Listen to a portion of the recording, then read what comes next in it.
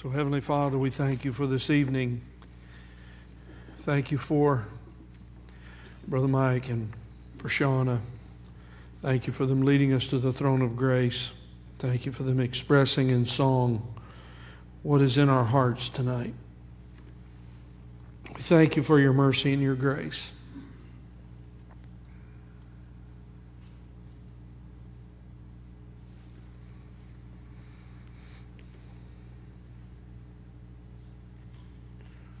So we think about your grace tonight, your mercy.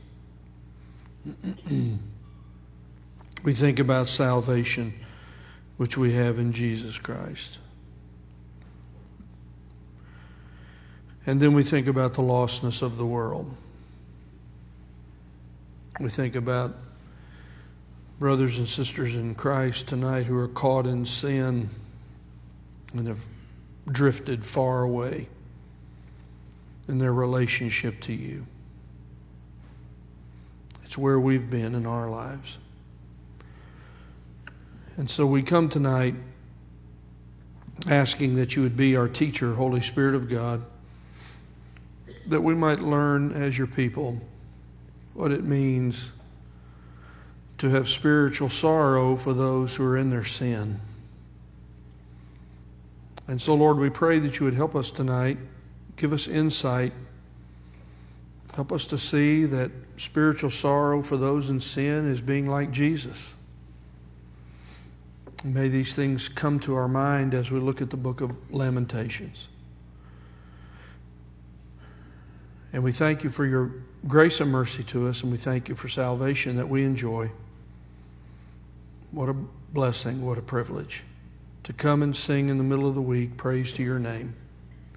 We pray for all of the Bible studies and all that are going on all over the campus, our students and our boys and girls, and all the hard work that our people do in preparing and teaching every week.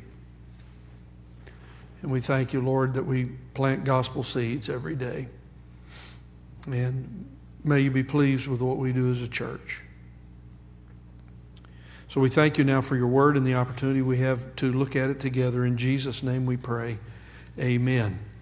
Good to see all of you tonight. If you haven't picked up the outline, you will need it tonight as we talk about a very important topic as we continue our study in the book of Lamentations, and I'll take you there. So let's go ahead and read Lamentations before we get into this very important topic tonight of holy laments for sinners. Holy laments for sinners. I remind you that what your Bible says is true. These are the Lamentations, the laments of Jeremiah the prophet. These are the laments of a holy man of God for sinful Israel. So again, I want to read it to you so that you feel the energy of this. We've read chapter 1. Tonight we're going to read for a while here, and I want you to follow along with me. We're going to read both chapter 1 and chapter 2 because these two first laments are very important, and they're linked together. And you'll see it. How lonely sits the city that was full of people. She has become like a widow who was once great among the nations. She who was a princess among the provinces has become a forced laborer. She weeps bitterly in the night, and her tears are on her cheeks. She has none to comfort her among all her lovers. All her friends have dealt treacherously with her, and they have become her enemies. Judah has gone into exile under affliction and under harsh servitude. She dwells among the nations, but she has found no rest. All her pursuers have overtaken her in the midst of distress. The roads of Zion are in mourning because no one comes to the appointed feast. All her gates are desolate. Her priests are groaning. Her virgins are afflicted, and she herself is bitter. Her adversaries have become her masters. Her enemies prosper, for the Lord has caused her grief. Because of the multitude of her transgressions, her little ones have gone away as captives before the adversaries. All her majesty has departed from the daughter of Zion. Her princes have become like deer. They have found no pasture, and they have fled without strength before the pursuer. In the days of her affliction and homelessness, Jerusalem remembers all her precious things. They were from the days of old, when her people fell into the hand of the adversary, and no one helped her. The adversary saw her. They mocked at her ruin. Jerusalem sinned greatly. Therefore she has become an unclean thing. All who honored her despise her, because they have seen her nakedness. Even she herself groans and turns away. Her uncleanness was in her skirts. She did not consider her future. Therefore she has fallen astonishingly. She has no comfort. See, O Lord, my affliction, for the enemy has magnified himself. The adversary has stretched out his hand over all her precious things. For she has seen the nations enter her sanctuary, the ones whom you commanded, that they should not enter into your congregation. All her people groan, seeking bread. They have given their precious things for food to restore their lives themselves. See, O Lord, and look, for I am despised. Is it nothing to all you who pass by this way? Look and see if there is any pain like my pain, which was severely dealt out to me, which the Lord inflicted on the day of his fierce anger. From on high he sent fire into my bones, and it prevailed over them. He has spread a net for my feet. He has turned me back. He has made me desolate, faint all day long. The yoke of my transgressions is bound. By his hand they are knit together. They have come upon my neck. He has made my strength fail. The Lord has given me into the hands of those against whom I am not able to stand. The Lord has rejected all my strong men. In my midst he has called an appointed time against me to crush my young men. The Lord has trodden as in a wine press, the virgin daughter of Judah. For these things I weep, my eyes run down with water, because far from me is a comforter, one who restores my soul. My children are desolate, because the enemy has prevailed. Zion stretches out her hands. There is no one to comfort her. The Lord has commanded concerning Jacob that the ones round about him should be his adversaries. Jerusalem has become an unclean thing among them. The Lord is righteous, for I have rebelled against his command. Hear now, all peoples, behold my pain. My virgins and my young men have gone into captivity. I called to my lovers, but they have deceived me. My priests and my elders perish in the city, while they sought food to restore their strength themselves. See, O Lord, for I am in distress. My spirit is greatly troubled. My heart is overturned within me, for I have been very rebellious. In the streets the sword slays. In the house it is like death. They have heard that I groan. There is no one to comfort me.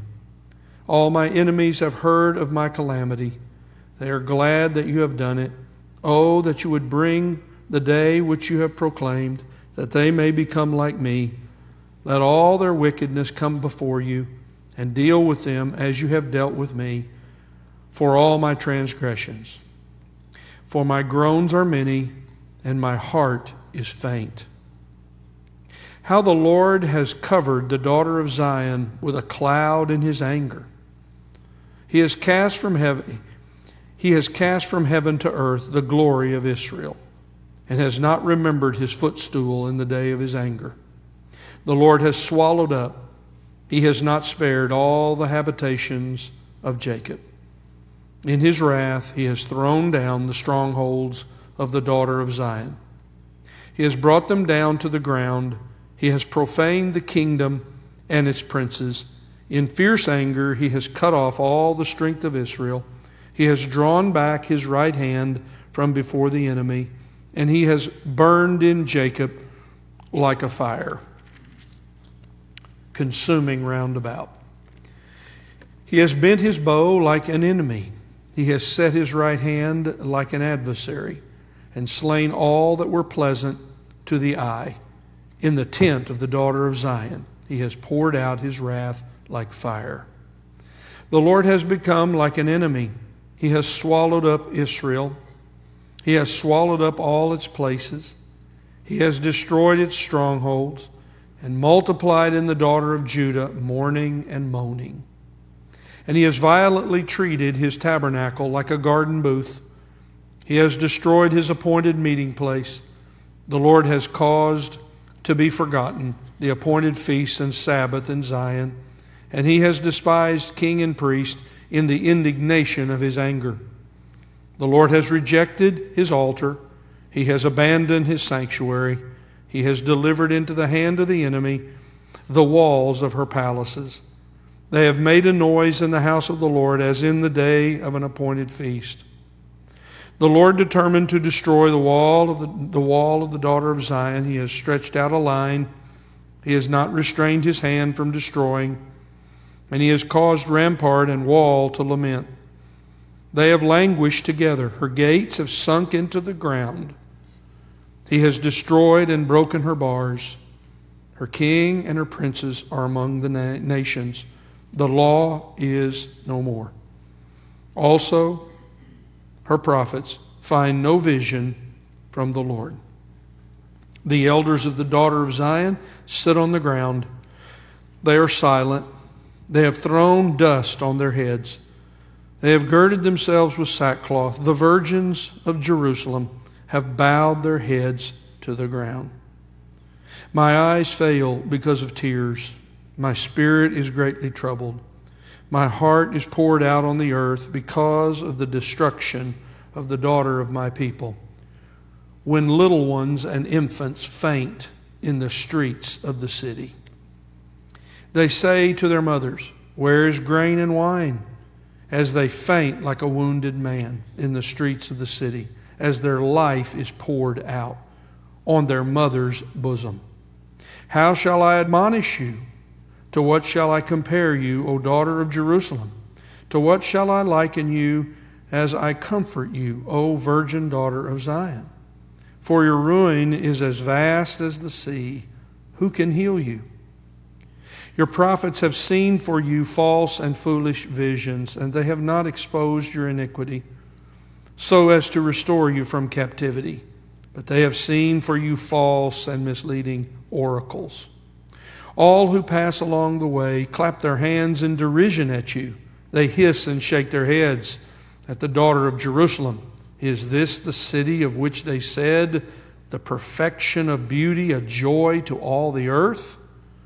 All your enemies have opened their mouths wide against you.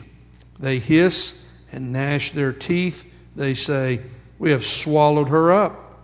Surely this is the day for which we waited. We have reached it. We have seen it." The Lord has done what he purposed. He has accomplished his word, which he commanded from days of old. He has thrown down without sparing, and he has caused the enemy to rejoice over you. He has exalted the might of your adversaries.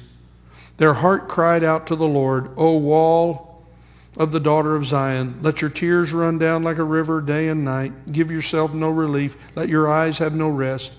Arise, cry aloud in the night. At the beginning of night watches, pour out your heart like water. Before the presence of the Lord, lift up your hands to him for the life of your little ones who are faint because of hunger at the head of every street. See, O Lord, and look, with whom have you dealt thus? Should women eat their offspring, the little ones who were born healthy? Should priests and prophets be slain in the sanctuary of the Lord? On the ground in the streets lie young and old. My virgins and my young men have fallen by the sword. You have slain them in the day of your anger. You have slaughtered, not sparing. You called as in the day of an appointed feast, my terrors on every side. And there was no one who escaped or survived. In the day of the Lord's anger, those whom I bore and reared, my enemy annihilated them. Now, Heavenly Father, we thank you for the reading of your word. It is sobering to us to read of the devastating judgment of God upon unrepentant sinners. How we pray that tonight the Holy Spirit would be our teacher,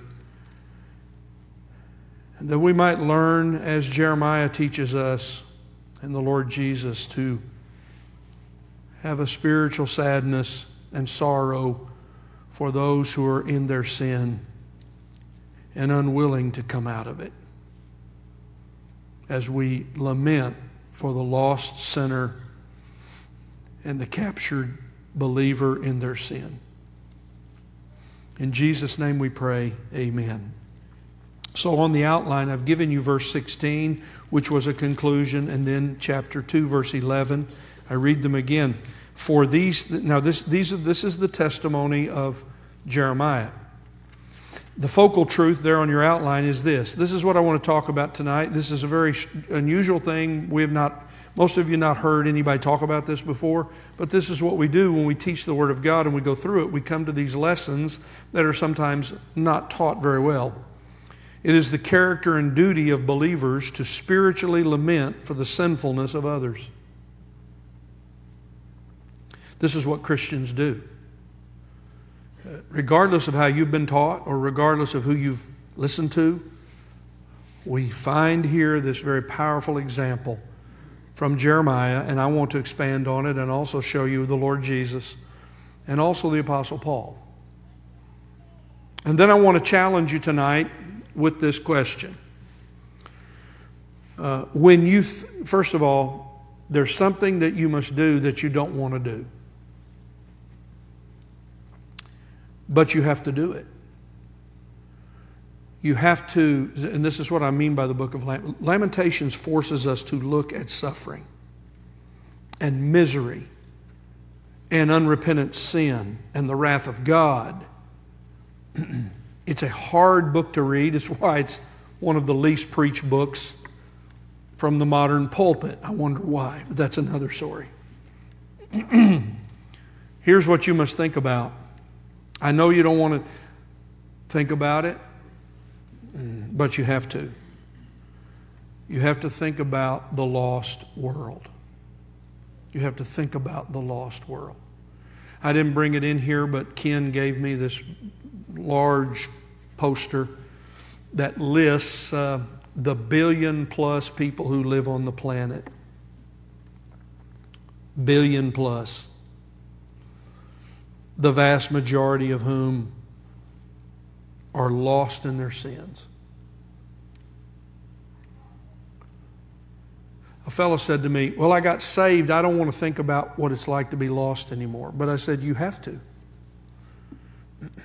You can never forget what it was like to be lost. You know what Paul said all the time? I'm the chief of sinners. Now look, Paul taught us more about being filled with the Spirit, walking with God, being united to Christ. But you know what else he said? I'm the chief of sinners. He never got over his past sinfulness. I'm asking you tonight this question. How often do you think about the lost of the world?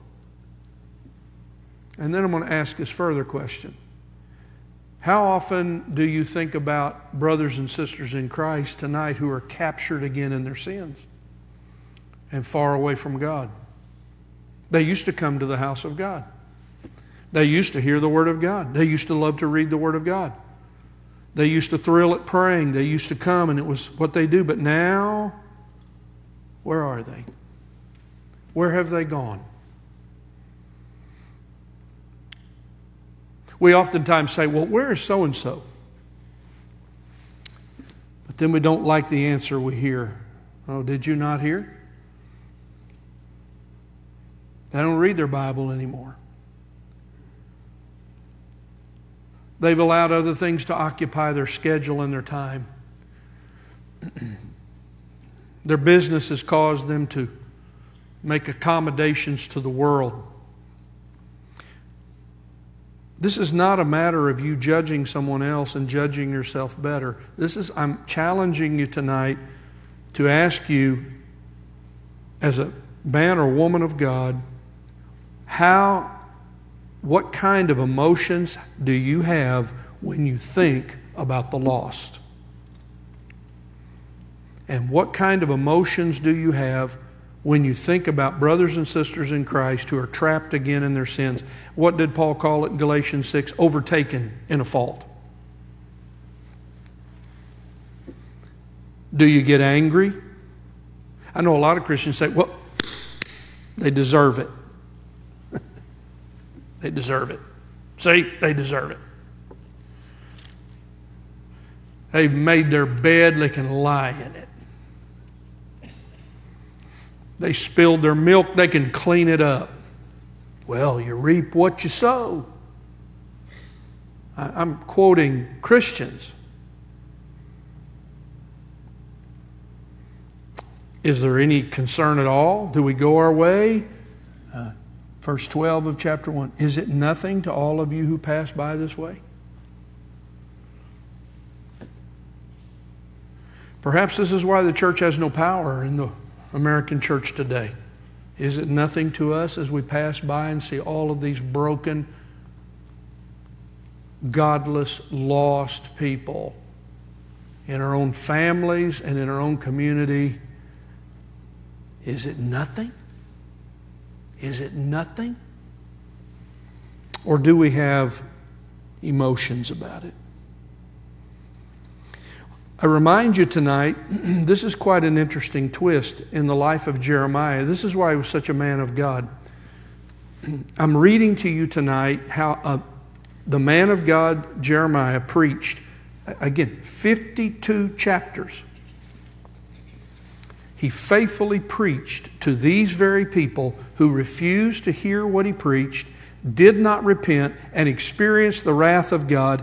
And the one who preached and his preaching was rejected now sits among these who deserve their judgment from God, and he suffers with them. So you read these words, "For these things I weep." This is Jeremiah. "My eyes run down with water." He's weeping over these hard-hearted, unrepentant sinners who would not listen to the Word of God, and he weeps for them. Chapter 2, verse 11. "My eyes fail because of tears. My spirit is greatly troubled. My heart is poured out on the earth because of the destruction of the daughter of my people." Then I read the words of the Lord Jesus Christ, the story. It's on your paper, Luke 19. This is right after all the people shouted, "Hosanna, glory to God in the highest." The Lord Jesus enters in triumph on the donkey, celebrating, palm branches. "Blessed is he who comes in the name of the Lord." And when he approached Jerusalem, he saw the city. Please look what your Bible says. And he wept over it. Anybody weeping over America? Anybody weeping over the world? Anybody weeping over Dixon? Or do we cross our arms and say, well, they deserve what they get, and when they go to hell, they'll deserve it?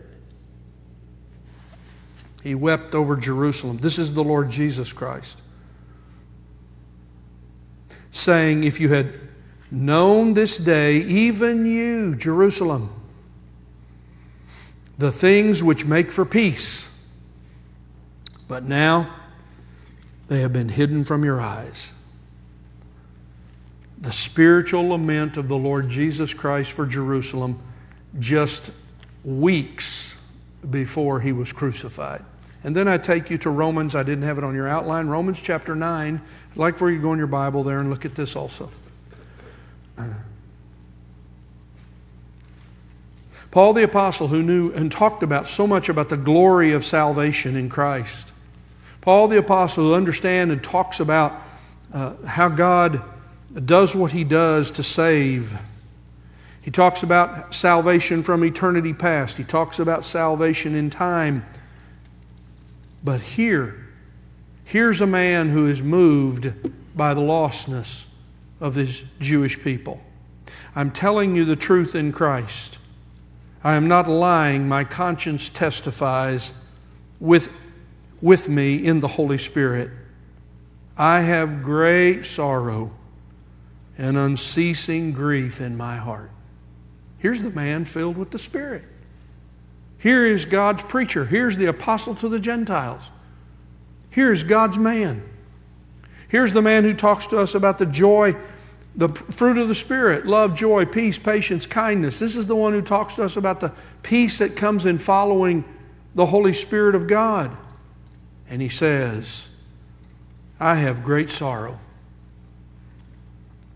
and unceasing grief in my heart. Why, Paul? Why? Why are you sad? For I could wish that I myself were accursed, separated from Christ for the sake of my Jewish brethren. What a statement. Do I have in me the spiritual sadness that I would say, God, I'll go to hell so that somebody else might be saved? This is what it means to be a Spirit-filled Christian. So we see here tonight these examples of holy lament for sinners in their sin. And what I'm hoping will happen is that the Holy Spirit will put that person on your mind as I talk about this. You all know somebody. I know somebody's. I know those who've walked with us here, and they're gone. They're not gone because they're mad at the preacher or didn't like the way we do church. They're gone because they decided to go back to the world.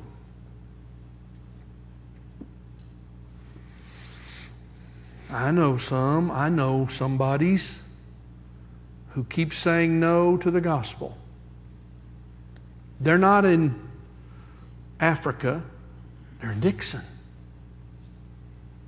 They're hardened by the religiosity of our world, and everybody knows all the facts about Jesus and the Word of God, but they're lost in their sin. They're religiously lost, counting on their ceremonies and their baptisms to get them to heaven. And they're lost in their sins. And if we know the truth of God's Word, if you do not believe in the Lord Jesus Christ, you perish and go to hell. Eternal destruction from the hand of the Lord. And we know He is coming again. Whatever your view of the second coming, it is the judgment of God. Does it bother us? Does it matter? Pastor, I got so much pressure in my life, I can't do that. Well, you and the Lord will have to talk about that. Do you mean, Pastor, that this means the church just ought to be in sadness all the time? I didn't say that.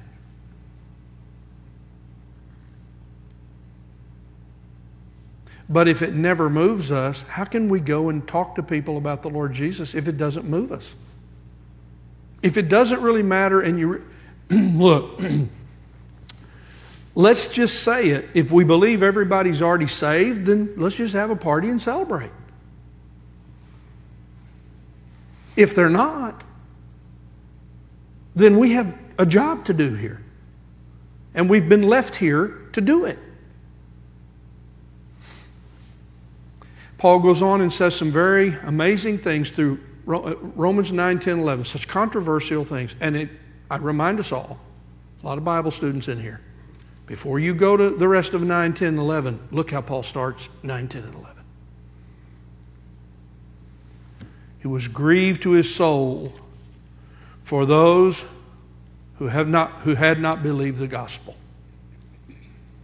So number one, the holy man of God was grieved deeply for the sinfulness of Israel. He wept because of Israel's sinfulness.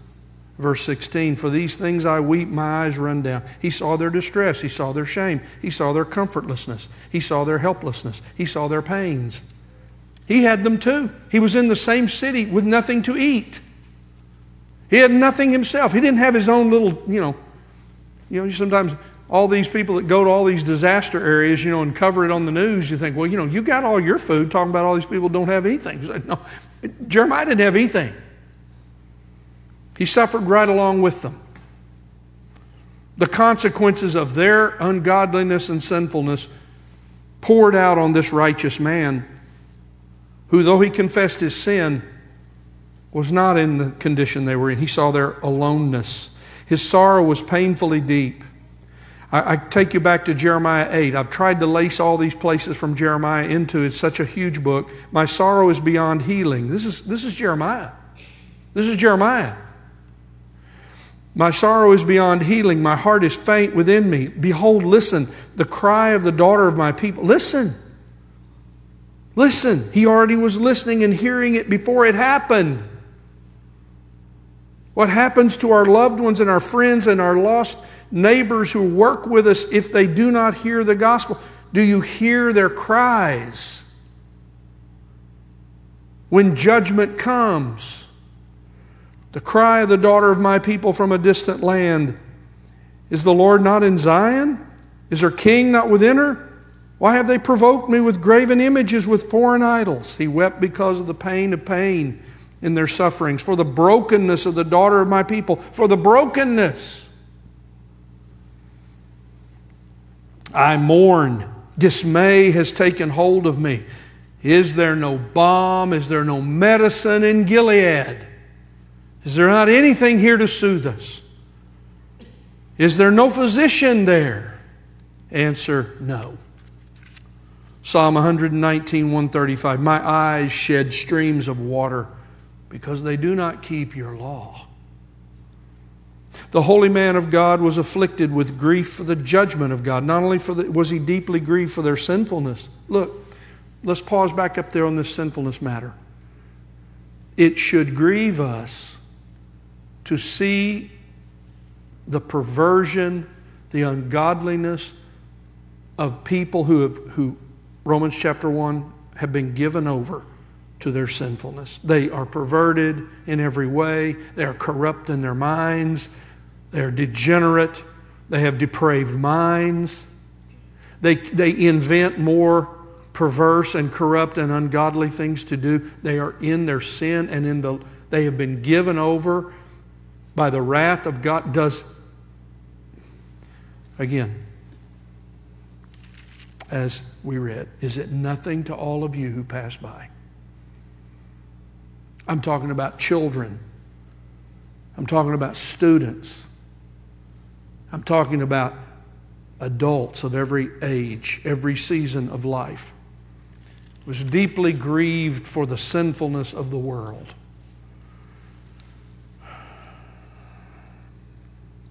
He was also afflicted with the grief that came with the judgment of God. He sorrowed because of God's judgment on their sinful ways. I read it to you there, chapter 2, verse 11. He sorrowed for the innocent who suffered. These children. Did you read all of these verses? Children.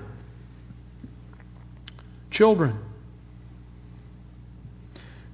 Lamentations 2:19, arise, cry in the night, at the beginning of the night watches, pour out your heart like water before the presence of the Lord. Lift up your hands to Him for the life of your little ones, cannibalism and dead children with all the adults, everywhere laying in Jerusalem.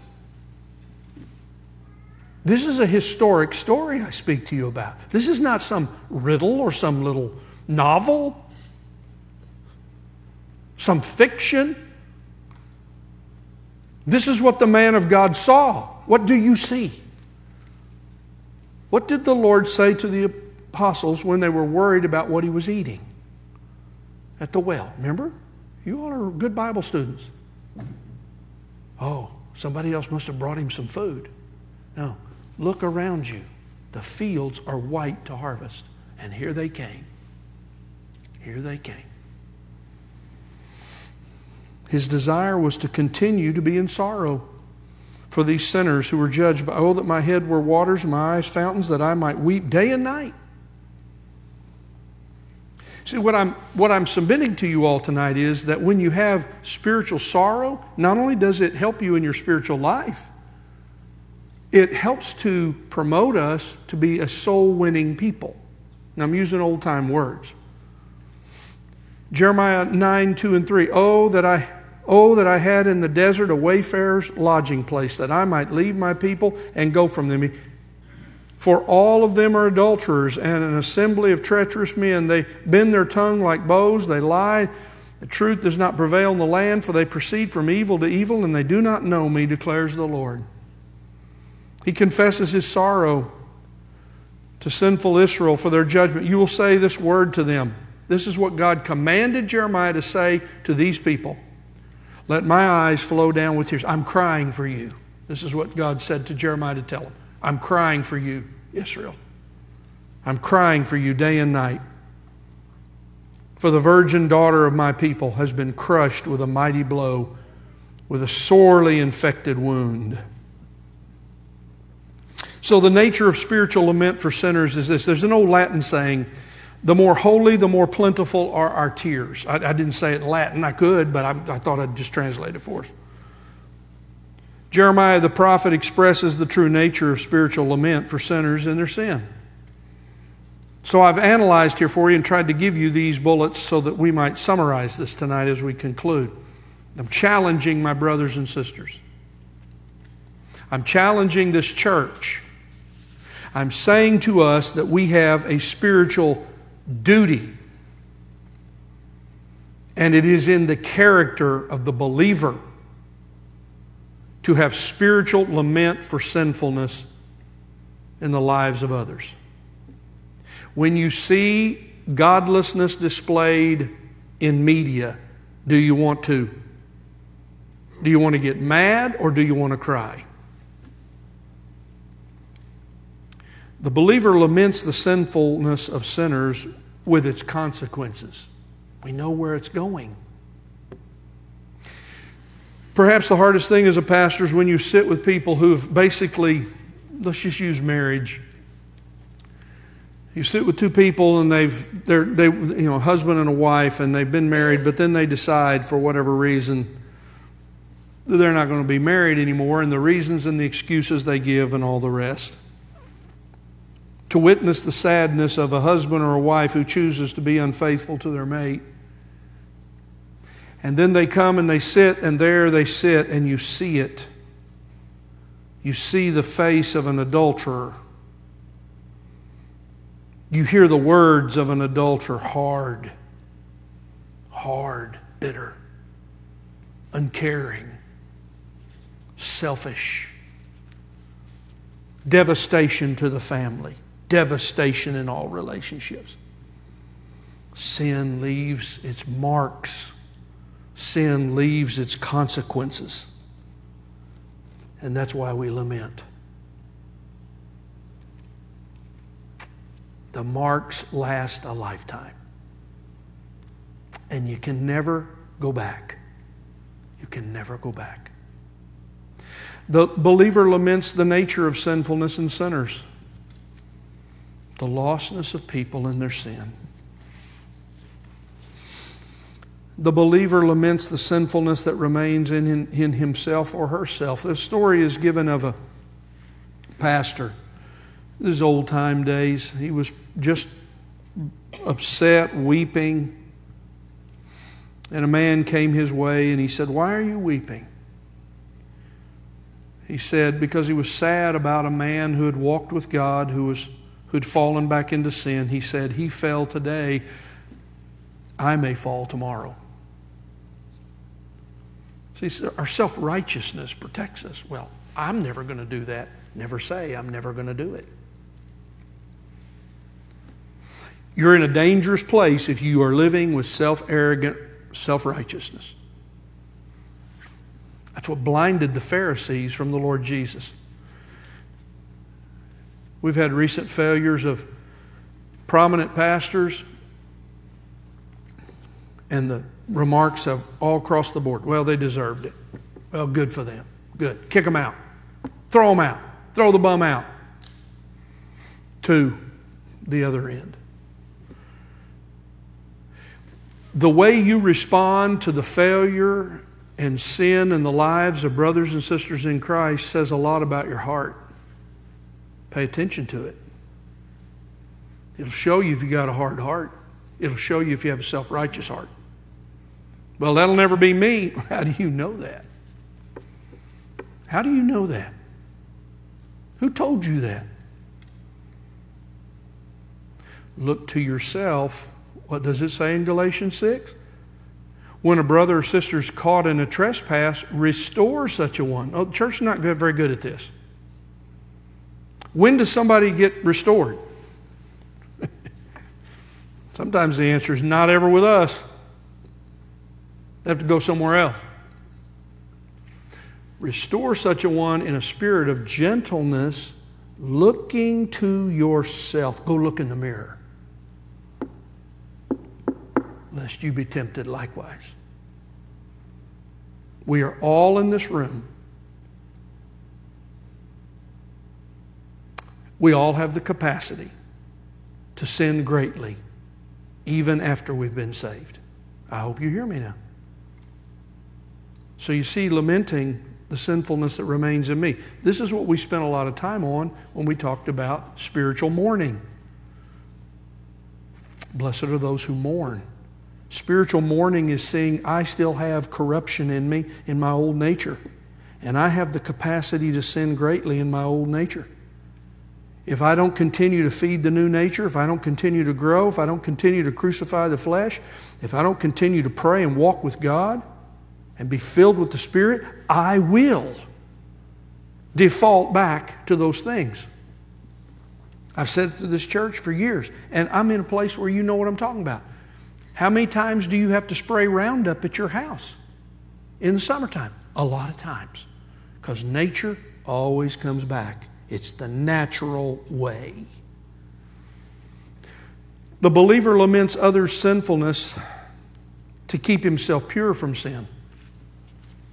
See, I have to look at it. So I have a friend, a pastor friend that I've known. I knew him for years and I've served with him for years, who's had a terrible failure in his life, destroyed his ministry. Hasn't had very many people reach out to him. Pretty much everybody's done this. But it also is a chance for me to say, you know what, Mike, that could be you. That could be you. You see, this is why we do this. This is a part of the protection of ourselves from sin. Lamenting the sinfulness of others and the wickedness of others reminds us of how close we are to it. One time of yielding to temptation. The believer laments the dishonor and hatred of sinners toward God.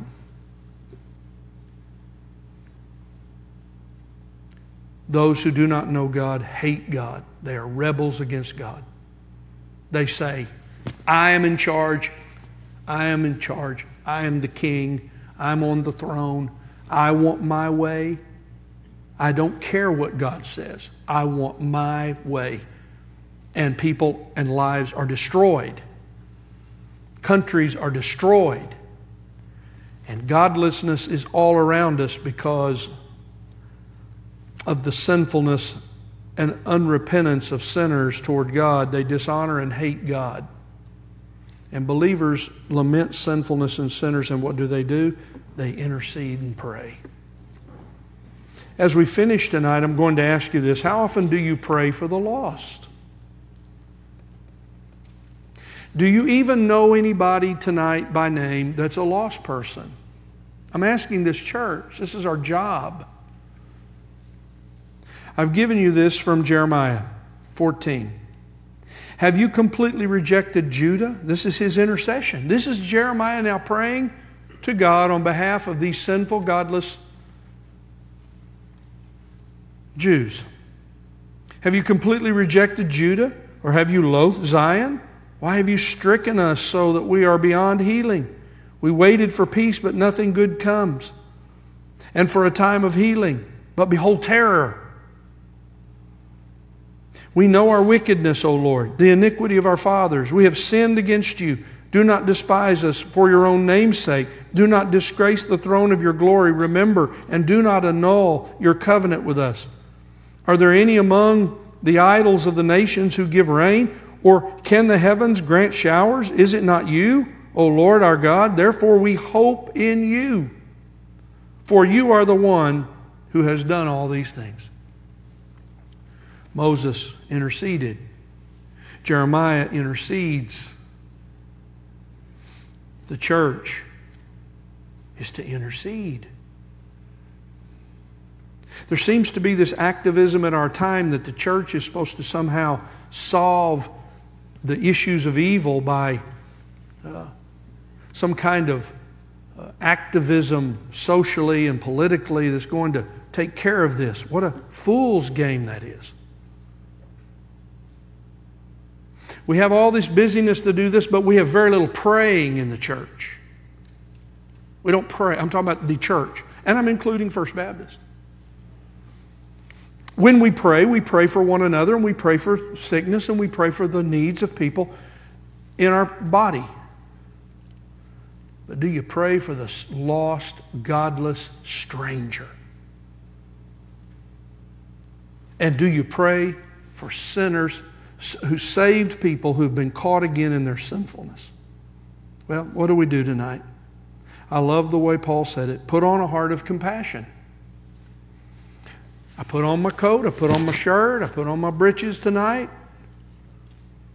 When you get up every day, what do you put on? Put on a heart of compassion. I actually had a guy say to me one time, well, you know, if you have a heart of compassion, you're just a liberal. What kind of a comment is that?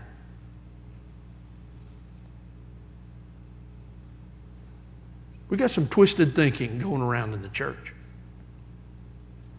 The Lord Jesus has a heart of compassion this very moment. I've said it to this church. Your great high priest is the only one who still feels pain in heaven. His heart is moved for us as we speak to him and come to the throne of grace. Put on a heart of compassion and lament over the sinfulness of the lost world. Weep with those who weep. Romans 12:15.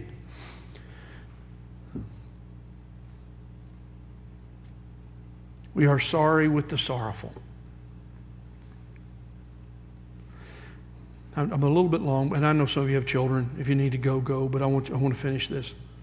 So, Pat and I, many years ago, were doing ministry with some other couples, and sadly, one of the couples there, they went to a thing at the school, and their little daughter ran out in the street, and the car hit the child and killed the child.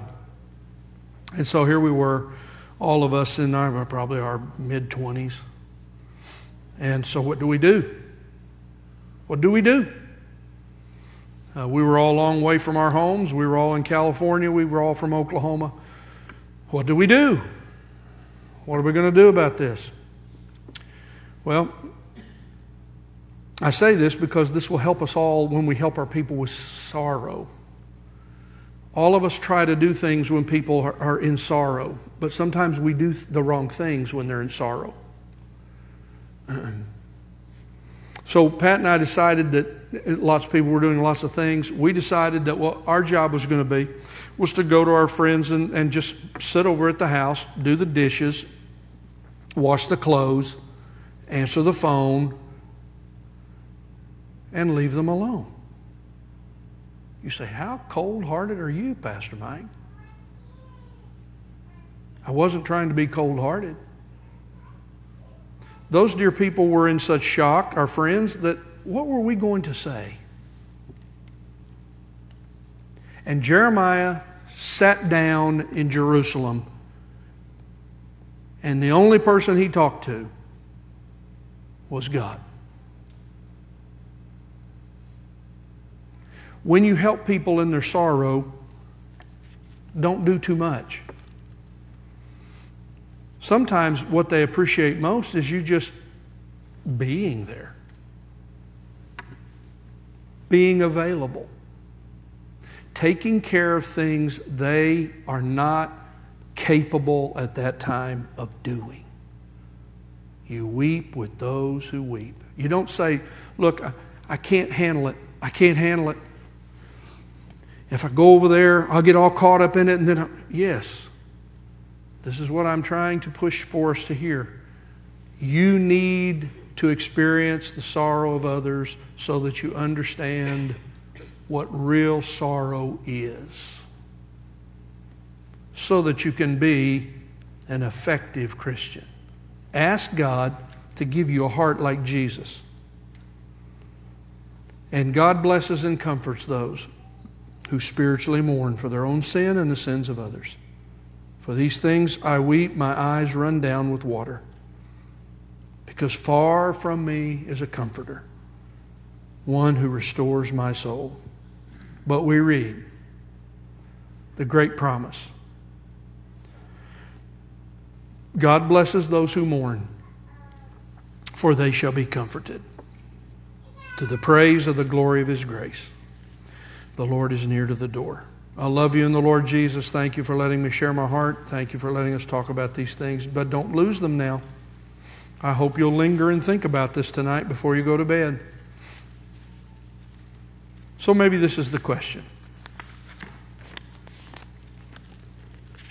Is your heart sad for someone who is in their sin tonight?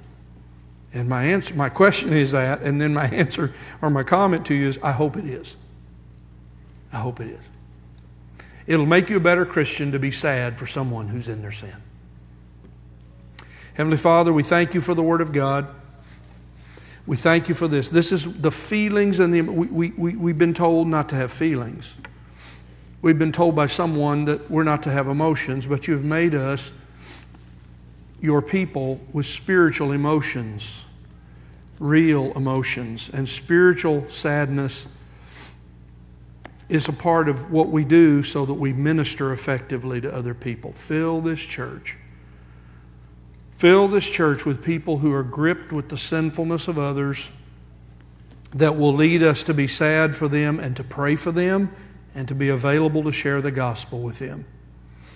Just as the Lord Jesus did to the end, and just like Paul the Apostle did, and as Jeremiah did. We thank you for your grace and mercy in our lives. We thank you for the blessing that you walk with us through the saddest and deepest and hardest times of our life.